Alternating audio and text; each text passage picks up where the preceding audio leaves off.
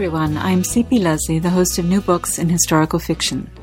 Today I'm speaking with Bernard Cornwell about The Pagan Lord, the seventh in his Saxon Tales, a highly acclaimed series that began with The Last Kingdom. As the inside jacket of The Pagan Lord notes, at the onset of the 10th century, England is in turmoil. Turmoil is always a good place for a novel to begin, and here it results from the recent death of Alfred the Great, who spent most of his reign beating back the attempts by Danish invaders to conquer Wessex, and who dreamed of uniting England into a single country. With Alfred's death, that mission passes to his son Edward. Their stalwart, if at times truculent supporter in this endeavour, is Uhtred of Bebbanburg, the sword of the Saxons and heartfelt believer in the old Danish gods. He is the eye of the passage that follows. A dark sky. The gods make the sky. It reflects their moods, and they were dark that day. It was high summer, and a bitter rain was spitting from the east. It felt like winter. I was mounted on Lightning, my best horse. He was a stallion, black as night, but with a slash of grey pelt running down his hindquarters. He was named for a great hound I had once sacrificed to Thor. I hated killing that dog.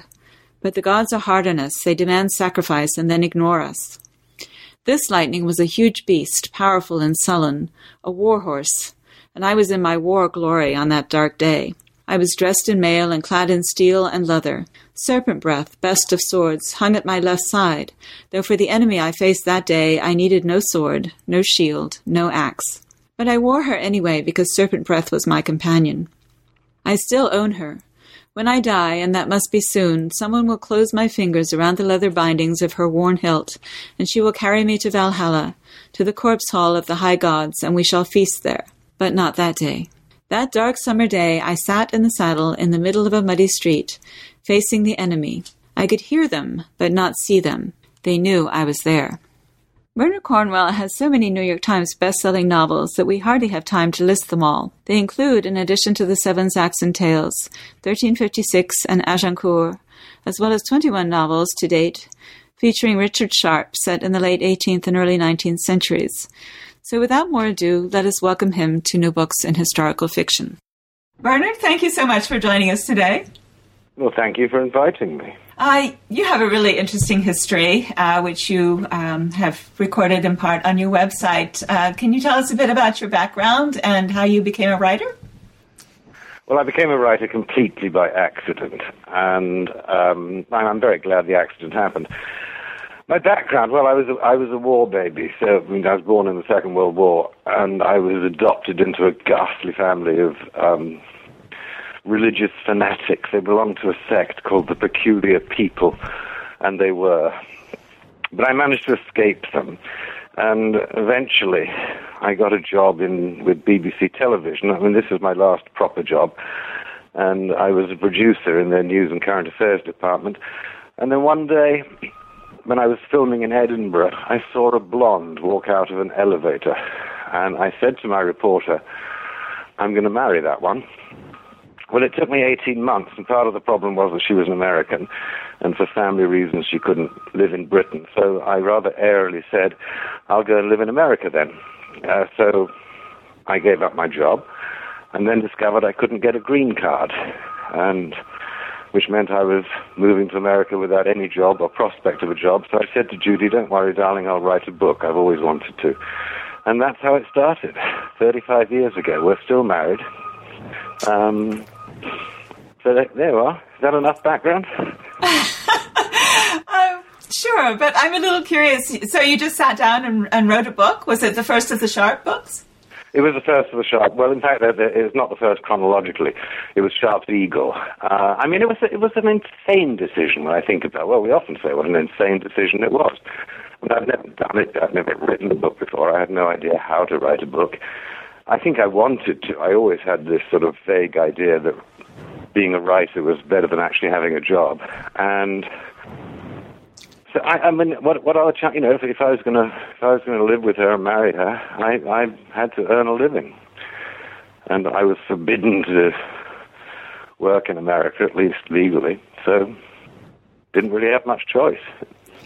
Did you have an interest in the Napoleonic Wars? Yes, I did. I mean, I when I was a kid, I read the Hornblower stories, and there were only 11 Hornblowers. I mean, strangely, Forster was oddly reluctant to write them. Whenever Little Brown was sort of running short on profits, they used to send a delegation to him with a bag full of whiskey and say, please write another Hornblower. But he wrote 11, and once I'd read all the 11, there was nothing else to read because nobody else was doing those naval stories. I mean, Patrick O'Brien was a long, long way away. Alexander Kent was a long way away. So I started reading the non-fiction books, and that sort of discovered the Napoleonic Wars. And I thought, wow, the stories about the army are just as exciting as the navy. And so I really spent years looking for a sort of Forster series set on land. And one day a little light bulb went on in my head, and I thought, well, if no one is writing it, why don't you write it? But I never did anything about it until, of course, I met Judy. And so at least I knew what I wanted to write, which is always an advantage. And was it, I mean, some people write a novel and it's their first novel and it sells and it's wonderful, but a lot of us, you know, we revise and revise and revise. We have to go to writers' groups and this kind of thing. Once you actually started... You want to avoid writers' groups like the plague. Oh, really? I mean, I think almost a sort of sure way not to become a writer is to join a writers' group. Really? I mean, writing is a solitary vice, for a start, and you write what you want to read. So the very first person you have to satisfy is yourself, not the bully in the writers' group who knows everything and is only there to prove that he knows much better than, and it will always be a man, that he knows better than you, which only is going to knock your confidence. I mean, I'm not a great believer in writer's block, which we can talk about, but I do think writer's block affects beginning writers. You know, when you're working on your first novel, you're assailed by doubts. You think, is this good enough? Will it ever work? The last thing you need is to go and hear it being criticized by people. You know, you're the critic. You write it for yourself. And the second person you have to write for is an agent, and the third person is a publisher. After that, go to as many writers' groups as you like, but avoid them when you're actually trying to write. So you think writer's block is mostly a question of self-doubt? No, I think writer's block is a horrible case of self-indulgence. I mean, I'll believe in writer's block on the day that a nurse can phone up a hospital and say, I'm awfully sorry, I can't come to work today because I've got nurse's block. And the hospital says, oh, no, you mustn't. No, you poor thing, you must not go to work. You've got nurse's block. I mean, that story sounds ridiculous. But being a nurse is far more difficult than being a writer. Far more difficult. I mean, every writer I know volunteered. They wanted to do it. And then they say, oh, gosh, it's too difficult, I can't do it. Okay. Well, I don't have a problem with writer's block, actually, so I'm inclined to agree with you. But I did have a very good writer's group, but I know that there are lots, you know, I sort of lucked into it. I think there are many, many people who are satisfying their egos and by criticizing other writers. So I certainly understand where you're coming from there. So you sat down and you wrote Sharpe's Eagle, and did you have to rewrite it, or would it? Well, I think I did. I mean, I didn't actually revise it very much. I mean, it was all different back then because, for a start, there were no sort of word processors and computers. So I was working on an old typewriter. No, I was incredibly lucky. What happened with it? I mean, I wrote the thing. I was living in New Jersey at the time, and I knew that it probably was not going to be published in America. It was going to be published in Britain. And through my connections in television, I knew an agent. So I sent the book to this agent, and it came back almost by return of post with a note saying, nobody's interested in stories about the army. Forget it. I still see that guy at parties. I really enjoy meeting him. I bet you do. And so I then sent it really out of the blue straight to a publisher. And I got an offer on the book. And it was actually a very bad offer. I'm sorry, this is a long story. Anyway, I didn't know what to do. I didn't know whether to, at least it was an offer. It was not giving me nearly enough money to live for another 6-7 months in New Jersey. And we had an invitation to go to a Thanksgiving Day party that overlooked the Macy's Day Parade route. So I'm standing on a balcony and with a big Bloody Mary. and a voice behind me says, oh, that's right, because the All-American McDonald's high school band was high-stepping beneath us, playing sort of selections from Oklahoma or something. And his voice behind me said, they do this sort of thing frightfully well, don't they? And I, being a brilliant conversationalist, said, oh, you're English? Yes, he said. Ah, I said, what do you do? He said, I'm a literary agent. I said, well, I've just written a novel. Whereupon he said, well, I can't tell you what he said. It was one word. We'll just say bleep. And he turned around and walked away. So I followed him into the room, and I said, I've actually got an offer on this novel. And his eyes lit up like a fruit machine. And he said, how much? And I said, £3,000 world rights. He said, then it must be a bleeping awful novel, and walked away again. So I sort of trapped him a third time and said, begged him, please will you read my novel? And he said, all right, dear boy, if I must, bring it in tomorrow to Grand Central Station Oyster Bar. So I did. And he phoned me up that night, and he said, how much do you want for it? And I said, well, I want enough to live for another 6 months. And within 2 weeks, I had a 7-book contract. Fantastic. What a great story. Yeah, I was lucky. He's still my agent. I still have the same agent, wife, and publisher after 36 years. That's great. So we're actually talking several weeks before this interview is going to air, because you spend every summer on Cape Cod acting. Yeah, summers on Cape Cod and winters in Charleston, South Carolina. And does that feed into your fiction in some way, or is it quite separate? Oh, I don't think I don't think so. I mean, I love both places. A lot of people say, why don't you write about Charleston? And I'd love to one day, because I absolutely adore Charleston. I think it's probably the nicest place I've ever lived. But I can't say, no, I mean, I tend to lock myself away in a dark room. And I really don't care where I am as long as the room is dark. It's like Somerset Maugham. He bought that wonderful house on the Cap d'Antibes, and the reason he bought it was that it had a tower room with windows that looked all the way down the French Riviera, and he thought that would be the perfect room to work in. And within a month, he had a builder come round and brick up the windows. Wow. So you started with Sharpe, and you wrote a bunch of Sharpe novels, right? And then at some point you began to branch out, and you have, I counted, at least 4 series on your website. Probably. And some standalones. I mean, I think I'm actually not quite sure how many books there are. It's either 52 or 53. But I've forgotten most of them. There were 21 eventually in the Sharpe series. But then let's think. There's the Starbuck series, the Sharpe series, the 3 books on Alfred, the 4 books of the 100 Years' War trilogy. It's the only trilogy with 4 books that I know of. I'm trying to think. Well, obviously, Uhtred, that's 5. Right. So do you go... I think it's only 5. Okay. So do you go back and forth, or do you work in one series for a while? Well, I tend to... I used to write 2 books a year, which I stopped when I fell among actors. And although this last year I wrote 2, now I do 1. I don't know. It depends whatever I feel like. As I said to you right at the beginning, you write for yourself. It's whatever you feel like writing. Mm-hmm. It's whatever is going to be the most fun for that winter to write. Mm-hmm. Is it hard doing research for all those different areas? Gosh, no. I mean, it's no. I mean, I can't say I actually love the research, but I mean, I'm not complaining about it.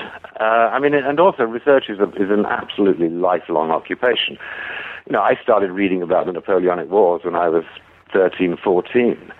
And by the time I started writing, I was 35. I was a horrible bore about it because I knew so much about it. And it's the same really with the Anglo-Saxons. I came across the Anglo-Saxons when I was at university reading their poetry.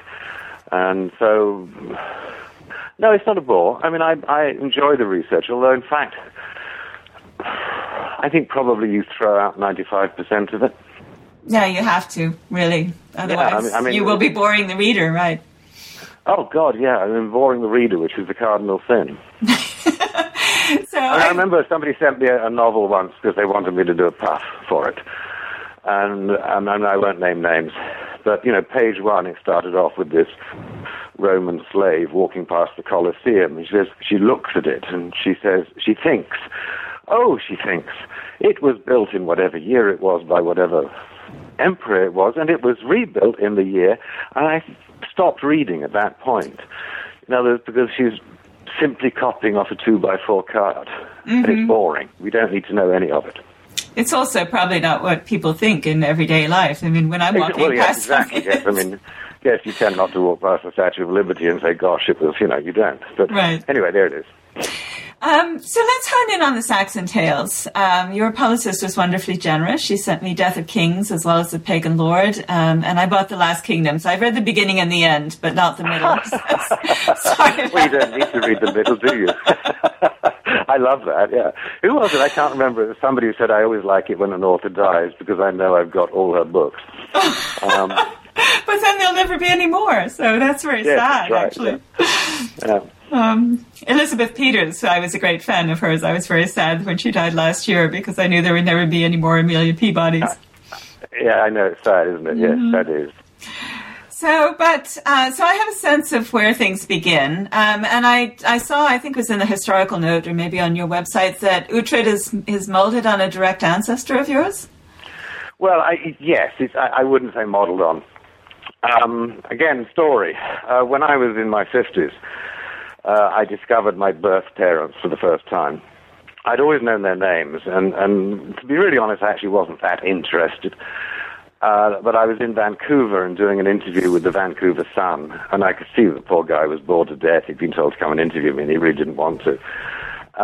So I thought I'd wake him up a little, and I said, well, actually, my real father lives out here, and which immediately he saw a human interest story. And I gave him, not the full name, I gave him the surname.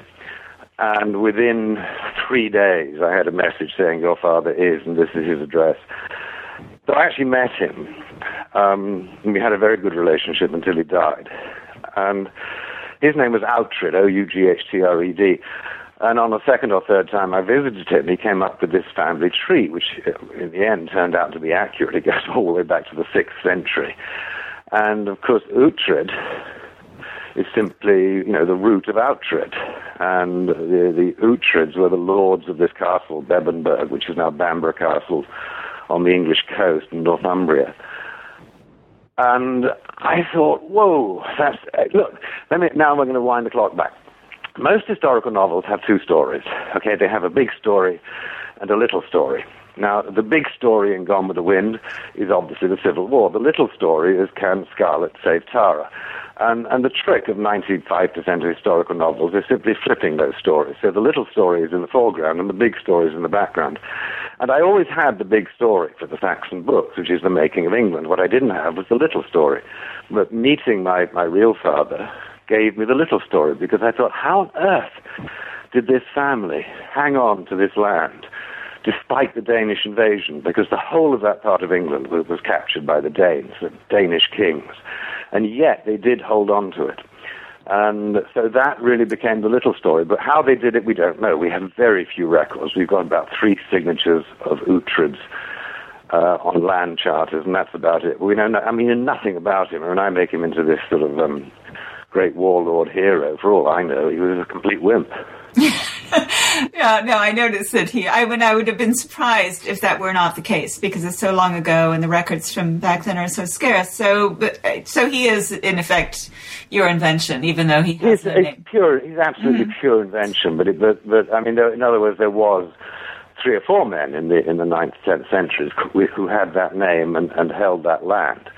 But we know almost nothing about them. We know quite a lot about one who lived in the 11th century, as the first one with whom we have really good records. And the family still exists. I mean, they lost Bebbanburg, but they became big landowners in Yorkshire. So, yeah, it's his invention. So tell us about the invented Uhtred as you envision him. When we first meet him in The Last Kingdom, he's a young boy. He's around 10 years old. He's the son of an alderman. I hope I'm pronouncing that correctly. Which was the highest non-royal title among Saxons at the time. He's a warrior in training because he's a boy of that class, and he's almost immediately captured by the Danes. Yeah, which is his good luck. And he really thinks of himself as a Dane, although he knows that he's Saxon born and bred. It's a dreadful period in the history of Britain, and I'm not going to say the history of England, because England didn't exist then. But in the history of Britain, it is an absolutely dreadful period. It is full of warfare. I mean, it is almost constant warfare right across the whole island. And we, I say we, meaning those of us who were born and brought up in Britain, tend to think of it as a rather peaceful place. You know, the last real war there was in the 17th century. And it's quite extraordinary to think of the battles and the slaughters and the massacres that went on across the country. So if you read their poetry, if you read their law records and so on, you see what a warrior society this was. So it's important that he becomes a warrior. I always the main character in the first 4 books is well, not the main character, one of the most important characters is Alfred the Great, King of Wessex. And I mean, it'd be quite easy to make Uhtred into a friend of Alfred, and they could sort of chum around and have nice conversations. But it's much more interesting if they basically dislike each other. And I admire Alfred. In many ways, Alfred is the father of England, and he's an extremely admirable and moral man. But I wanted Uhtred to dislike him, simply because it makes it more interesting to write. So Uhtred, he's a pagan because he was brought up as a pagan by the Danes, but I think he's probably a pagan simply because he knows it annoys the Christians rather than because he actually believes. Yes, I guess in a sense we could think of it as your revenge on the peculiar people. Well, the peculiar people disapproved of novels, they disapproved of television, they disapproved of the military, and thank goodness they disapproved of blondes. So, you know, my whole life in many ways has been a reaction. I'm long past it now. But it does... Sorry, go ahead. I was going to say the nice thing was I grew up in a part of England where a lot of this was still within, I'm not going to say within memory, but certainly within the folklore. I lived on top of a hill, or we did, I was brought up on top of a hill, where the Danes had fought the Saxons, and the hill was named after, they think, after the Saxon war cry. And you know, there's a Danish camp about 3 miles away. So I've always loved history, and I always loved living in a place that had history, which I guess is why I like Charleston and Cape Cod. But I did grow up in a place where this history was real to us, if you bothered to find out about it. So, I mean, in a certain sense, the answer to this question is going to be very obvious. But what are the Danes looking for? I mean, the Danes are looking for land. They're looking for land, not just. They're looking for land. Yes, I mean, you have this enormous Scandinavian expansion, which begins in the 10th century. I mean, you know, we call it the Vikings, and the Vikings have been completely over-romanticized. You know, horned helmets. They never wore horned helmets. They were much too sensible because a horned helmet can be knocked off with a sword blow. But they spread everywhere. I mean, the Rus, who were Vikings from Sweden or Norway, went along the rivers into Russia and gave their name to Russia. They went to Iceland. We know they reached as far as Newfoundland. They went as far south as Sicily. They had these extraordinary boats and very little agricultural land back home. So you had this sudden energy and expansion. And, of course, England was right on one of the southern routes, or Britain, so they're going to settle there. And they settle in Ireland and Wales and Scotland and England. They settle in Normandy. Normandy is named for them. William the Conqueror's grandfather, in fact, was a Norseman called Rollo. And Normandy is named for the land which the Northerners settled. So they have this immense energy, but what they're after is land and wealth. I mean, they begin as raiders. They find out that these societies do not particularly protect monasteries and churches that well. It's quite simple to row up a river, attack it, kill everybody, take all the treasures. And then they think, well, we're going to settle here instead. So suddenly you've got scores of boats coming across the sea, bringing settlers. And in fact, they were very, very successful, because although the Saxons do fight back and do defeat them, and do in fact make a country which is called England, the whole north and east of England is still incredibly influenced by the Norse settlers. I mean, any place which is called Thorpe is a place that word comes from their language. So they influenced the language. In the end, of course, they intermarried. So England is very much an amalgam of the Saxon and the Danish societies. Well, that's why I asked, actually, because I am a Russianist. I specialize in the medieval period, and my books are in part about the Tatars, who are descendants of the hordes of Genghis Khan.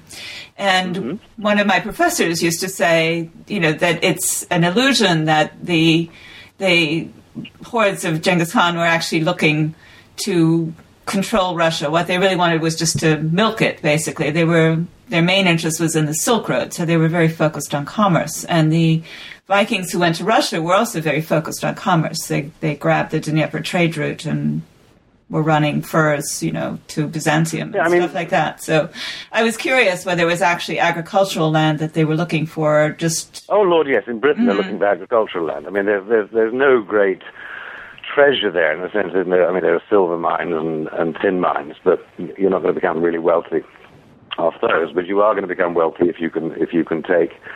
Which is exactly what the Saxons had done, 300-400 years before. The Saxons were Vikings. Mm-hmm. And the Saxons have absolutely nothing to do with Britain. They're invaders.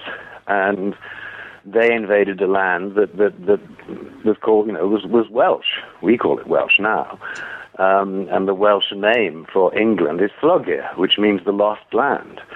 So the Saxons, in fact, were exactly the same. They were people who came by ship, warriors, who eventually said, hey, this is nice, fertile land, we'll take it. And they were very successful at it. Yes, and of course the Romans even were before them. So, and I suppose the Celts, only the Picts are really native, or somewhat native to England, right? Yes. The Scots are actually from Ireland. Right. It was very confusing when I wrote the Arthurian books. I really didn't like to use the word Scottish. Simply because people would think of Scotland, and in fact the Scottish then, or the Scotti, were a tribe in Ireland, and they then wiped out the Picts. Everybody was wiping everybody else out. It was a whole period. It's not a nice time to be alive. So one thing I always had a slight bit of trouble understanding with Uhtred is, as you say, he dislikes Alfred, and he doesn't really approve of the Christianization of England, and he's very much a Dane in culture, and yet he doesn't fight for the Danes. He considers fighting for them, but he doesn't. He ends up defending the Saxons, other than obvious story reasons. Why does he embrace the Saxon cause? Because otherwise I can't tell the story of the making of England, is the real honest answer to that. Okay. But then, of course, like much of writing, you actually, a plot only works if the motives of the characters involved works. And Uhtred's, I think one of his characteristics is that he likes women. He's very sensible in that way. And, of course, he becomes involved with Alfred's daughter. Oh, yes, of course. Ethelflaed. And Ethelflaed's an interest. I think it's a fascinating character. And again, I don't expect people outside of England to have heard of her. But I do expect people in England to know about Ethelflaed, and they don't. Oh, well, tell us about her. I don't know why. I have no idea. England has not been ungenerous in writing women out of its history. And there are a lot of very strong women in British history. But Ethelflaed, for some reason, maybe it's because she lived so long ago, there is a statue to her in the Midlands, but she's been forgotten. And she eventually becomes the ruler of Mercia, which is the kingdom right in the middle of what is now England, and leads campaigns against the Danes, and she's very successful. And she's a considerable warrior in her own right. So I think Uhtred fights for the Saxons, probably because of his affection for Ethelflaed. Can you tell us a bit more about Ethelflaed for people who may be listening who haven't read? Well, she's King Alfred's eldest daughter, and she married a man called Ethelred, who was the Lord of Mercia. You have to understand at this time that what we think of as England is four separate kingdoms. There's Wessex down at the bottom, Mercia on top of Wessex, East Anglia, which is the bulge on the right, and Northumbria above that. And Northumbria and East Anglia and almost all, let's say half of Mercia, is under Danish rule. Wessex is the only powerful Saxon kingdom. Mercia, because it's basically been occupied, at least half of it, by the Danes, is in a very weak state. And the story of the making of England is the expansion of Wessex, West Saxon power going northwards.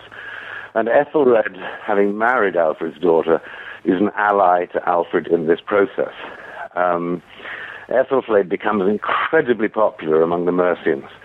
And when Ethelred dies, they hand his power to her, which I think is extremely unusual for them to voluntarily give power to a woman ruler. It was not common. But it says a lot about her popularity. And as I said, she is responsible for the capture of a great swathe of northern Mercia from Danish control. So this brings us up to the pagan lord, and at the point when the pagan lord begins, King Alfred has just died, and let's see. I'm assuming that this doesn't qualify as a spoiler because Alfred is a historical character. You can look up his death on Wikipedia if you want to. But that immediately sets off a civil war among potential candidates, which forms the backdrop to Death of Kings, which is the novel immediately preceding The Pagan Lord.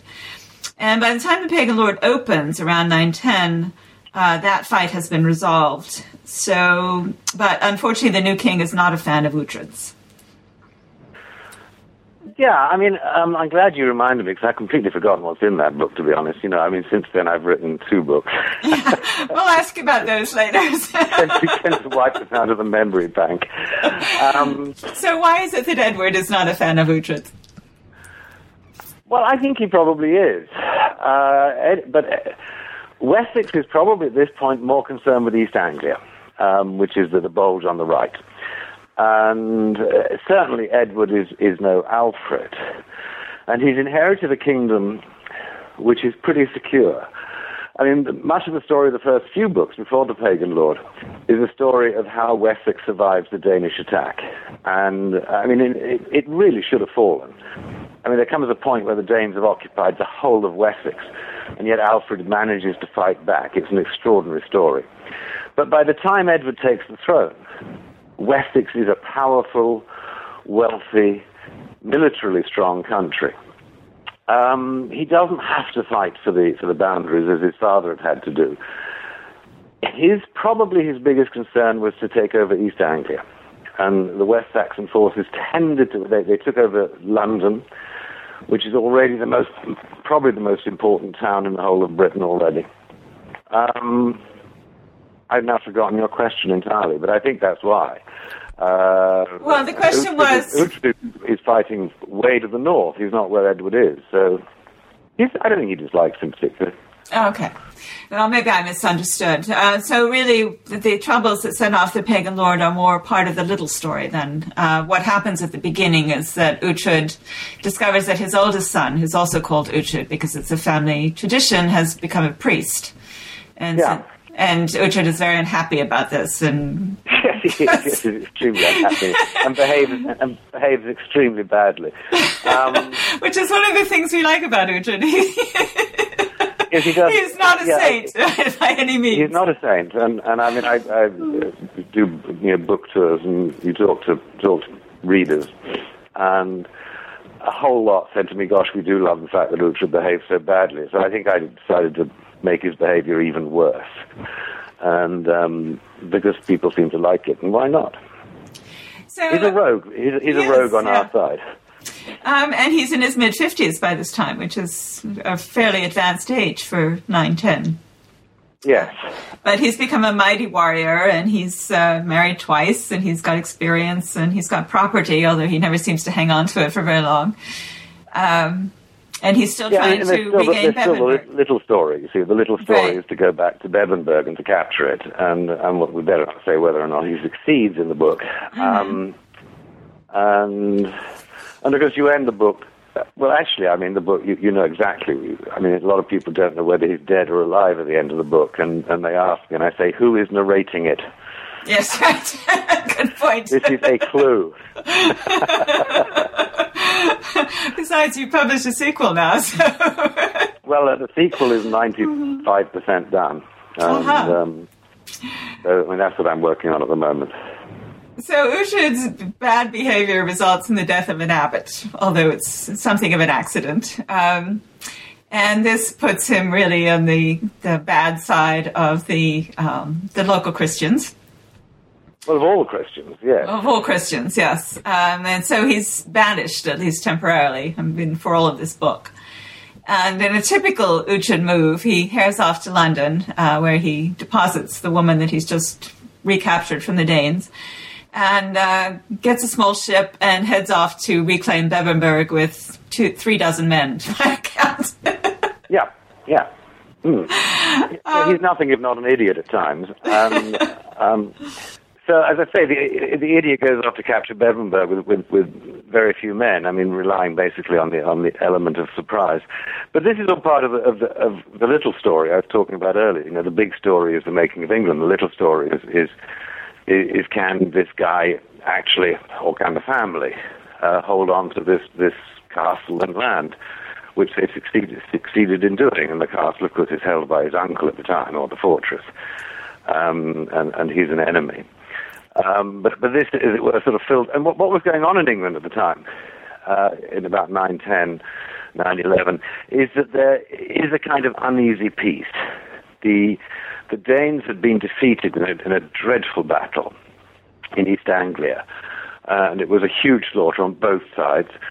And it seemed that for a time both sides sort of pulled back, and I suppose they're drawing breath, they're reinforcing themselves, and it does seem to be a period of peace, which of course gives the Christians the excuse to get rid of this pagan from among their midst, because we don't need him any longer. We're not at war, so we don't need this pagan Uhtred around. And off he goes to capture Bebbanburg, and then of course the war starts up again, and everyone is saying, where's our pagan? We need him. And of course, that's as much of the stories I'll give away. And of course, we really don't know whether he ever recaptures Bebbanburg from this perspective, because his uncle is also called Uhtred, and his uncle's son is called Uhtred, so it could very well be... They're all called Uhtred. Yes. and that's actually in the family tree. It's terribly confusing. And I mean, in the new book, Uhtred's son is quite prominent. And I know it's going to be horribly confusing. You know, Uhtred says, you think, which Uhtred is it? But they all did that. Yeah, they did. Uhtredson. And people, in fact, did that a lot. I mean, it's very confusing in these old records because, every other person is a Peter or a John, and it's hard to tell which one is which half the time. So let me ask you a broader story about the bigger story. Suppose the Danes had won. Would England be different? Oh, I hope so. We'd probably have free sex. Well, I think for a start, we'd be speaking Danish. Mm-hmm. I mean, we'd be doing this interview in Danish, and it wouldn't be called England, it would probably be called Daneland. I can't see it would be a particularly bad thing. Denmark's a lovely place. And in many ways, of course, I'm not going to say the Danes did win, but they certainly had this huge influence on England in the north and the east. And long after the creation of England, and long after the stories that I'm writing, the Danes do in fact capture England. And you have King Canute. And King Canute is a Danish king, he's king of Denmark and of England. In fact, Canute sort of went native. He married an English woman and became more English than the English. But in the end, the Danes do win. And then finally they're kicked out and the Saxon kings come back as kings of England. And then, of course, William the Conqueror comes in. But William the Conqueror himself is the grandson of a Northman. Mm-hmm. So, the whole thing is a wonderful muddle of Saxon, Danish, and Norse blood. So, in effect, it might not have been too much different. It would still be a model. Well, I do think the language might have changed, but who knows? Maybe not. The invasion from Normandy didn't cause the English to speak French, so who knows? Although we do speak this sort of funny mix of English and Anglo-Saxon and French, right? Yes, but those loan words are coming into the language in their thousands during the period that I'm writing about. We don't eat Erin, we eat eggs. And, almost all the words like skull and skirt and sky, all Danish words. So there's an enormous influence on English language from Danish in this period. And then, of course, the French come in as well. Mm-hmm. Which is one of the reasons why English is such a splendid language. it's taken in other words at this huge rate. It has a much larger vocabulary than most languages. Right, yeah, it steals everything that's not nailed down, basically, which is a wonderful trait in a language. I've heard you say in another interview that you don't plot your novels, you just sit down and write. Is that true? Oh, absolutely, yes. I mean, I can't plot a novel to save my life. I mean, I can't sit down and say, right, this is what is going to happen. I mean, I'm on chapter 11 of the book I'm writing now. I genuinely don't know what's going to happen in chapter 12, which I suspect is the last chapter. I think it was E.L. Doctorow who said that writing a novel is a bit like driving on an unfamiliar, winding country road in the dark. I mean, you can only see as far ahead as your rather feeble headlights show. Now, I know not everybody, C.S. Forester was a great one for plotting his books out in great detail in advance, and he would have the whole thing written down on cards, chapter by chapter. And of course, famously, Joanna Rowling did that with Harry Potter. And I envy those people. I mean, it must be wonderful, but I just can't do it. One of the joys of reading a novel, I think, is to find out what happens. And I guess that's one of the joys I have in writing it, is finding out what happens. Mm-hmm. And yet you don't have to rewrite. You I rewrite all the time. Oh, you do? But I mean, rewriting used to be a struggle because I'm talking years ago now, back in the dark ages, when you used a typewriter. And if you rewrite with a typewriter, you actually have to have a new piece of paper in the machine, and you were rewriting totally. With a computer, it's so easy. So I have no idea how often I rewrite because, I mean, whenever I'm writing, I'm always going back and changing something. So, all the time. Mm-hmm. I remember I wrote my first chapter of my dissertation on a typewriter. It was a nightmare. I was so happy when the first word processor came along. Oh, no, it's the one, though I do know people who still write longhand, and claim that they can think because the speed of it is gives you time to think. And I mean, the lovely Mary Wesley, who died a few years ago, she refused to get into computers. She wrote her novels longhand, and wonderful novels they are too. Mm-hmm. I interviewed someone, Lee Smith, in January, I think it was. She writes everything out longhand. I was very impressed. Not inclined to imitate her, but very impressed. No, I'm she not could do that. Either. So Ujit has a motto, and I'm sure I'm going to butcher the pronunciation, but it's something like Weird Bithful Arid. Is that? That's terrific. Weird Bithful Arid. Yes, it's from a poem, The Wanderer, an Anglo-Saxon poem, and it just says fate is inevitable. Mm-hmm. Whatever happens to you, it was fate. It's a rather sort of Calvinist view in a way. It's very much part of Saxon mentality that fate decrees. I mean, in some ways, I think probably the Christians changed it, but certainly it's a pagan idea that you're a victim of fate, and whatever you choose to do, you don't know it, but you're just living out your fate, and fate is inexorable. And can you give us some hints about? You have another book coming out, The Empty Throne. Is that right? Another Ujit book. That's the one I'm writing now, yes. Oh, that's the one you're writing now. Okay, so... Yeah. And that's really about how Ethelflaed comes to power. Oh, well, that'll be interesting. I like Ethelflaed. I like Ethelflaed, too. So does Uhtred. Yeah, right. Well, he has good taste.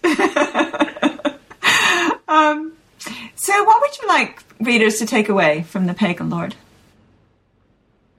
What I'd like them to take away is an enjoyment of the story, because in the end, what we're doing is writing stories. I mean, people often say to me, "Are you an historian?" And I say, "No, I'm not."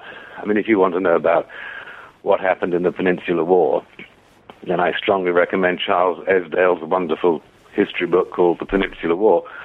And good as that book is, I don't think it'll keep you awake at night thinking I must read the next chapter. My job is to tell a story. And history is important to it. It's very important to it. But above everything, it's got to be a story.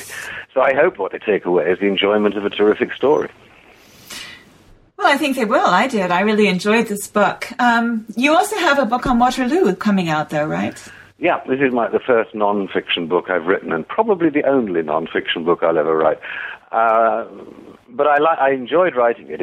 I did it last summer. And the bicentennial is coming up next year, 2015. And I've always been fascinated by the Battle of Waterloo. It's an incredibly important battle. And it was a horrible battle. I mean, all battles are horrible. This was more horrible than most. And so Waterloo is simply a non-fiction book about those 4 days, the 4 days of the Waterloo campaign and the three battles that were fought in 4 days. And does Sharp go to Waterloo as well? Yeah, there is a Sharp book about Waterloo, but I'm not sure he's even mentioned in the non-fiction book. He might be. I think there might be one mention in the foreword. Mm-hmm. But again, the Sharp book on Waterloo, Sharp's Waterloo, it's not the history. It's told from Sharp's point of view, and it's a rather Victorian point of view, which sort of says, "Gosh, we the British won the battle, and the Prussians arrived late." And that's actually wrong, but that's what the British thought and what Sharp thinks because he's British. Mm-hmm. The book on Waterloo itself, the Battle of Waterloo, is a much more nuanced, I hope, and a much fairer view. And will you continue Uchtred's story? Oh Lord, yes. I mean, if you think, you're very lucky if you know when your nation started. I mean, I'm an American now, and I know it goes back to July the 4th, 1776, right? And you can pin that date down. That's great. England has no idea. If you ask the English, tell me how England actually started, they haven't got a clue. But really, the decisive event took place in the 930s, which is still about 20 years away from where I'm writing at the moment with Uchtred. And it was a battle called the Battle of Brunanburg. And we don't even know where it was. We don't know where Brunanburg was. We have a pretty fair idea that we could pin it down to one place. And at this battle, all the Saxon enemies combined, except the Welsh. There were the Norsemen, the Danes, and the Scots, all came together to fight against the West Saxon army and their Mercian allies. And it was a huge victory for the Saxons. And at the end of it, Edward's son, Alfred's grandson, is the first king of a united England. And it's the first time you actually have the word England being used as it was originally used as a description of that geographical area where the English language or the Anglo language was spoken. It was called Englerland. But after the Battle of Brunanburg, there is a political entity called England. So really the foundation date of England is the date of the Battle of Brunanburg. Great. So we have at least 20 years worth of Uchtred stories to look forward to. I agree. You've got at least, 4 or 5 books yet to come. Excellent. I mean, if I live that long. Well, you have to. If Uchtred can in the 10th century, you can certainly manage it. Thank you so much for speaking with us today, Bernard. Well, thank you, and thank you so much for inviting me on. That's really kind of you. And thank you for listening to our podcast. The New Books Network is run by volunteers. If you enjoyed the interview you've just heard, please consider donating to our network. It can be as simple as going to any page at http://newbooksnetwork, that's one word, .com, and clicking on the link to shop at amazon.com. Once again, I am C.P. Lesley, and today I've been talking with Bernard Cornwell, the author of The Pagan Lord and many other books. You can find out more about him at www.bernardcornwell.net. Like us on Facebook, search for New Books in Historical Fiction, and follow us on Twitter at NEW, BOOKS, HIST, FIC. If you do, you'll see each time we post a new interview. You can also visit me at blog.cplesley.com, where I upload expanded posts about the interviews and in general discuss history, historical fiction, and the rapidly changing publishing industry. My social media links are under the About Me tab. You can find information about my books under the Books tab. Goodbye until next month, when I will host another conversation about new books in historical fiction.